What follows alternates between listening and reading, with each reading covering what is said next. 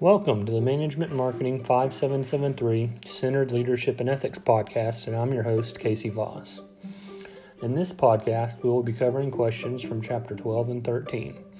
The question from Chapter 12 is, what do you consider the most important difference between transformational leadership and transactional leadership? Between transformational and charismatic leadership, how is transformational leadership similar to charismatic leadership? I think the major difference between transformation leadership and transactional leadership is that transformation leadership is more intrinsic in nature and creates shared values, vision, and ideas to build relationships and inspire people. Transactional leadership is extrinsic in nature and includes a transaction between people and often includes an exchange process between leaders and followers.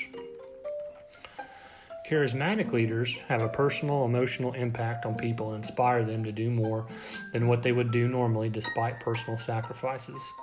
This is similar to transformational leadership in that both have a positive intrinsic element, but they're each doing it for different reasons.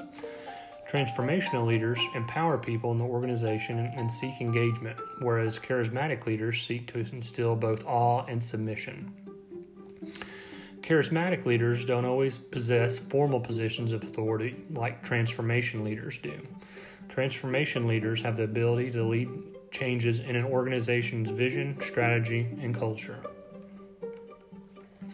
The question from Chapter 13 is, strategic vision and strategic action are both needed for a leader to be effective.